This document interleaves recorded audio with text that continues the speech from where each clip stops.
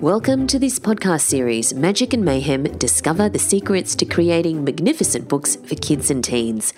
Magic and Mayhem is a free podcast and ebook series brought to you by the Australian Writers Centre. If you're interested in writing for kids and teens, join us on a journey that's set to inspire and enhance your own writing skills. Download your free Magic and Mayhem ebook at magicandmayhem.com.au. My name's Valerie Khoo and I'm founder of the Australian Writers Centre. Alison Rushby is featured in this episode. She's an author of books for kids and adults, from junior fiction to young adult and commercial women's fiction. So far, she's published more than 20 books. When Alison spoke to, yes, our Alison Tate, from the Australian Writers Centre, she had just self-published Being Hartley, which might be a bit of a surprise given that Alison has had a successful career with traditional publishing. However, as you'll hear, she has enjoyed the process of having control over her work, and it helps that she already had a ton of experience in the industry. Since then, Alison has published several more books. Her latest novel is The Mulberry Tree, a middle-grade thriller. Alison Rushby is the internationally published author of, well, lots and lots of books. She has written for adults, young adults and children, and recently ventured into the world of self-publishing with the release of her Living Blonde trilogy and her new YA novel Being Hartley, which was published on March the 1st. Hi, Alison, and welcome to the show. Well, hello, Alison. This is going to be like talking to myself, isn't it? All right, so why did you self-publish the Living Blonde trilogy?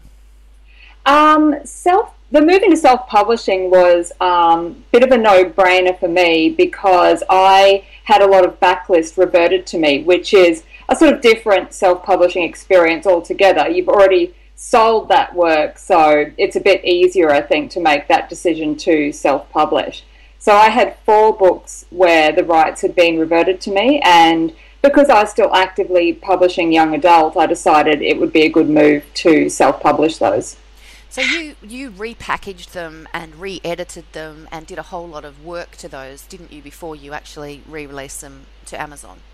Yeah, I did. There was quite a few years in between them being published and them being self-published. And also, they were originally published in Australia. So, and for self-publishing, I wanted to make them just a little bit more Americanized, I suppose. And so they were edited, and I had, covers professionally made and so on. So Being Hartley is actually a totally new work, isn't it, that you've chosen to self-publish? Why did you do that? I decided to do that one mainly because my YAs that were original ones published in the US, my editor had moved houses, and it was too difficult to publish it how I wanted to publish it. So by this point, I'd had my 4 backlist YAs out in self-published in the States, and I thought, I may as well do this one myself. Okay, so how does self-publishing compare for you to traditional publishing? It's very different. I think that you get a lot of control, a lot more control than you do in traditional publishing. But with that extra control, there's a lot that you lose as well. You have to be sort of eternally vigilant with self-publishing. You're always thinking of strategies and how you can bounce the books off each other and things like that. So how has that worked for you then? I mean, that sounds to me like a lot of extra work. Were you expecting that? I wasn't expecting, I think, that it would prey on my mind as much as it does. You sort of do need to be thinking all the time, more strategically, I think, than you do with traditional publishing.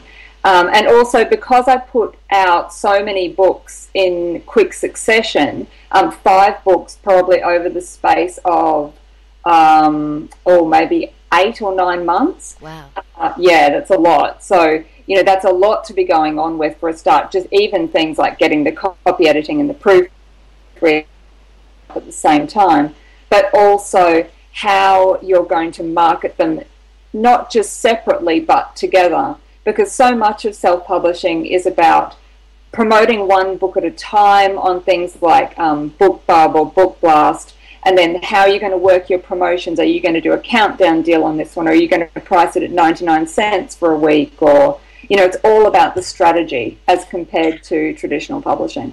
Okay, well, that leads very neatly into a question that I wanted to ask you about discoverability, which is a big buzzword in publishing at the moment, not just in self-publishing, but also, I guess, in traditional publishing, given the number of books that are sort of available and uploaded to Amazon every day and out there. But it's this business of basically people being able to find you. So I guess, like you were talking about the different things that, some of the different strategies and promotional techniques that you can use. But what are your thoughts on this whole concept of author platforms? Do you think that you need to put a lot of work in there to assist you with the self-publishing aspect?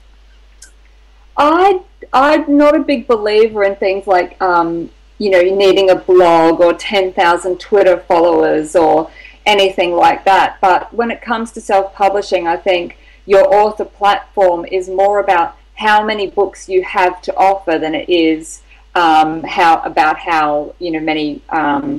Facebook friends you have and things like that. You really have to have that larger volume of work where you can bounce the books off each other and lead one book into the next. Right, so people will find one book and then will go looking for more of your stuff. Yeah. Rather than being one single lone voice in the millions on Amazon. Yeah, and I think, there are some really good... I've been reading a lot of self-publishing books as I've been doing this sort of experience, and there's, a lot of good tips to be had out there.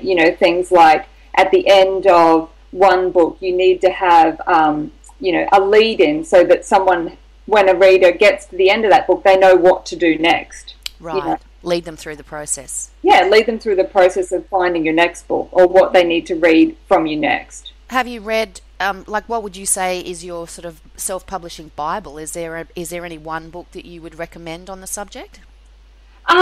There isn't really, because a lot of them do sort of speak to different people and different publishing experiences. So I read quite widely, and there were some that spoke to me more than others. And certainly some of them I wanted to throw across the room, though I couldn't do that because they were on my Kindle. Don't you hate that? No, yeah, don't break the Kindle. But I think, everybody's experience is so different that you really do sort of need to be reading widely, and you cannot take what one, author says as gospel. You need to look around and see what fits you best, because at the end of the day, you will come up with your own formula of what works for your books. So do you think your experience with traditional publishing, and you have worked with several different publishers here and overseas, has helped or hindered your self-publishing efforts?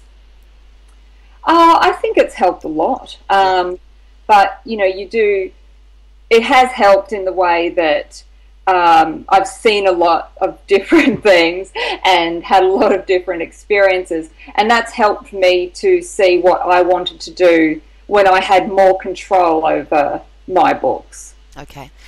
Do you think if you were an unpublished author now that you would self-publish first, or would you try for a traditional publisher? I think it all depends what you want and what sort of area you're publishing in. Look, if I was publishing new adult, I would seriously look at self-publishing myself. That's such a hot self-publishing area. Whereas if I was publishing middle grade children's books, I wouldn't touch self-publishing with a 10-foot barge pole. It's just not an area where you're going to sell very many books. Okay, so you need to basically look at what you're writing and work out if it's going to work for you. Yeah, I think so. Okay. So what was the process for you to becoming a published author in the first place? Oh, okay. So I did journalism at university, and unlike you, I learnt that I would be a terrible journalist. And, I should probably do something else. But I did freelance for a few years for magazines. Why did you come to that conclusion? What was it about it that made you think this is not for me? I just didn't enjoy it, or maybe it was how they presented it, because I think journalism now offers so many different options as compared to when I went to university in 97 96, 97. It's just a different world now. And there's probably lots of different aspects of journalism now that I'd enjoy a lot more than writing for a newspaper, which was what was offered, I think, back then. But I sort of learnt pretty quickly that what they were offering me wasn't probably for me. And, I mean, my mother's an author, so that was already there and visible and within the realms of possibility, I suppose, which is it's not for a lot of people, let's be frank. Yeah. And this was when chick lit was very hot, and I started writing a chick lit book and sent a couple chapters around to a few publishers who, not because I think it was a stellar piece of work, but because it was chick lit, they wanted to read it, which made me then finish it quite quickly. And while it wasn't picked up, it led me into writing my second chick lit book, which was picked up and published by Random House in 2000. Right. So that, you make that sound really quite easy. Yeah, no, it wasn't easy. Well, the thing is, I think I fluked that second book. It sort of came out the right way, whereas I've had other books further down the line have not been so easy to write. So I think I was slightly lucky in that it was a solid book that came out when I wrote it. It could have been different if it had been a trickier plot or something like that. Okay, so on that note, I read somewhere that you said that everyone writes novels differently, which I would agree with, because I know that everyone I know seems to work in a different way, but that it took you a few books to work out how you wrote. So what did you discover about yourself? How do you write now? I think one of the things I discovered was sort of reading more about the process of writing and learning about things like 3-act structure and sort of how deconstructing a lot of books, I suppose, because, what you do at school when you deconstruct a book, it's pretty simplistic, I suppose. But after you've written a few, you can sort of go back and look at, maybe that does speak to me when you read a how-to book, or learning about 3-act structure was a bit mind-blowing for me. I sort of realised, wow, that really works, and it works for me, and it works for my books, and it makes sense to me. And you'll find all sorts of different theories work for different writers. What speaks to me will not speak to somebody else at all. Well, because I know that you're quite a planner and plotter. Did you do that with your first couple of books, or that's something that's developed? No, not at all. I had no idea about how you might do that, or I think a lot of it is organic in that if you are writing a novel, you're probably also a reader. You've probably read a lot of books and you're quite familiar with story and how it works. So when you do hear writers like Stephen King, who are quite anti-plotting, talk about being anti-plotting, you think, well, I think that is only because he, has organically learned about how to do what he does. Right. But, so I think everybody is a plotter, really. It's just that some of us are maybe a little bit more anal about it. Oh, no, really? Yeah. So do you write every day? No. And I really despise when other writers say, you must write every day and you must write your 10 pages. And it's like, well, I've got 2 kids and a husband and a cat. And you know what? I can't write every day. That's just not how life works. They just had 8 weeks off school, didn't they? And I could not write every day. And that's okay. It is not set in stone, and you do not need to write every day, and life happens, Yeah. So I think if you can manage to keep writing and keep squeezing it in where you can, then that's what really matters. Okay, so you write across a lot of different markets, as we discussed. Is that difficult? I think after I have written for a long time now, I suppose, like this is 14 years since my first published novel came out for me. So I've simply had to do that to keep things interesting. Right. I think, I started younger than a lot of people start. I'm 40 in a few months, and there's a lot of people who start at over 40. Yeah. If I'd been writing the same thing all the time, I'd be really bored. Yeah, fair enough. I couldn't keep myself interested for that period of time.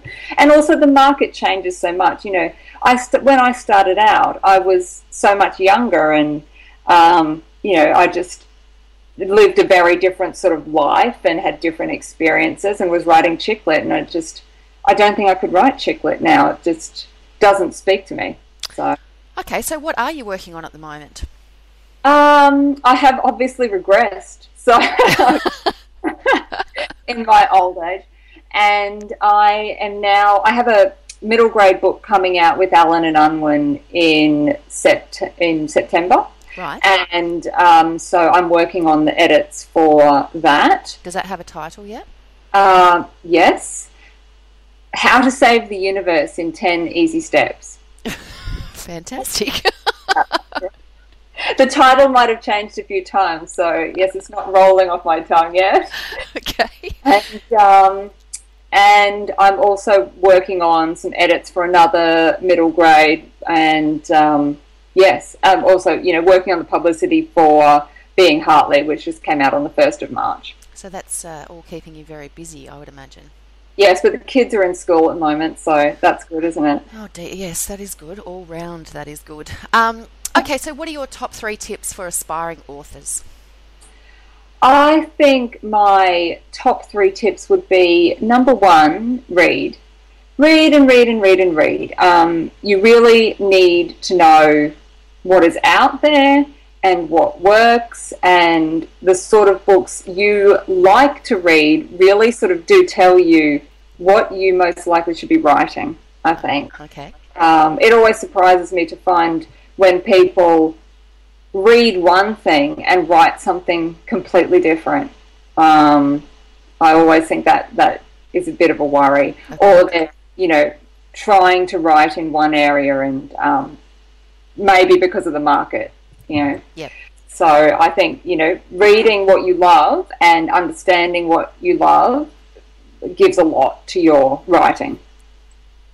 Number 2 would probably be one for people who are interested in self-publishing, is coming from a traditional background in publishing. I think you do see the benefits of a really good structural edit, a really good copy edit, and a really good proofread, and a professionally designed cover. Please have a professionally designed cover. Yes, please. Yes, please do.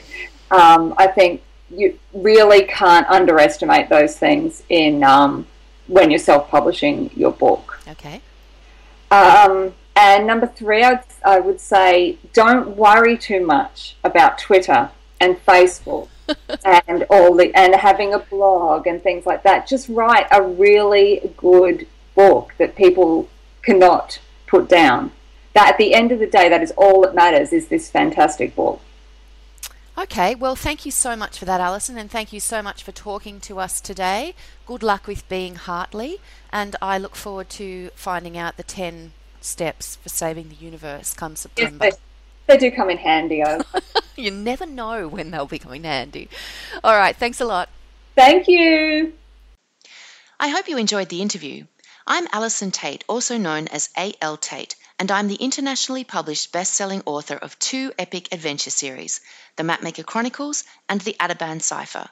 My books are available in Australia, the US, the UK, and other territories, and are perfect for young readers aged 9 or older. Find out more about me and my books at AlisonTate.com. That's ALLISONTAIT.com. This podcast is brought to you by the Australian Writers Centre, a world leader in writing courses. Our course, Inside Publishing, gives you a peek inside the complex world of publishing.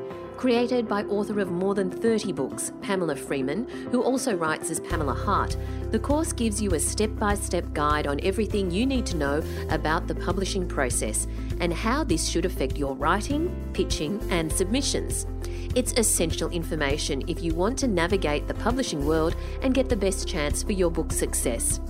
You'll learn about the copyright issues that will affect you, what territories you need to negotiate for, and how ebooks and audiobooks will impact your income. You'll also discover whether indie publishing or traditional publishing is better for your goals. With our online self-paced courses, you can learn in your own time with 12 months access to all course materials. Find out more at writerscentre.com.au/publishing. That's writerscentre.com.au/publishing.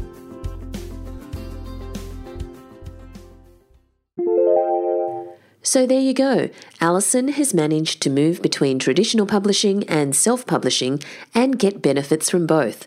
She's dead right though. If you're going to self-publish, make sure you do it right. It's not a case of simply pressing a button and going, voila, published. You need to invest in a good proofread and structural edit as well. And design. Nobody will buy an ugly ebook.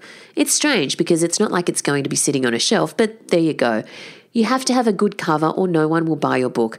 The cover is the thing that will stop people as they're scrolling through. You want it to be your book that their finger stops on. You've been listening to Magic and Mayhem with the Australian Writers Centre.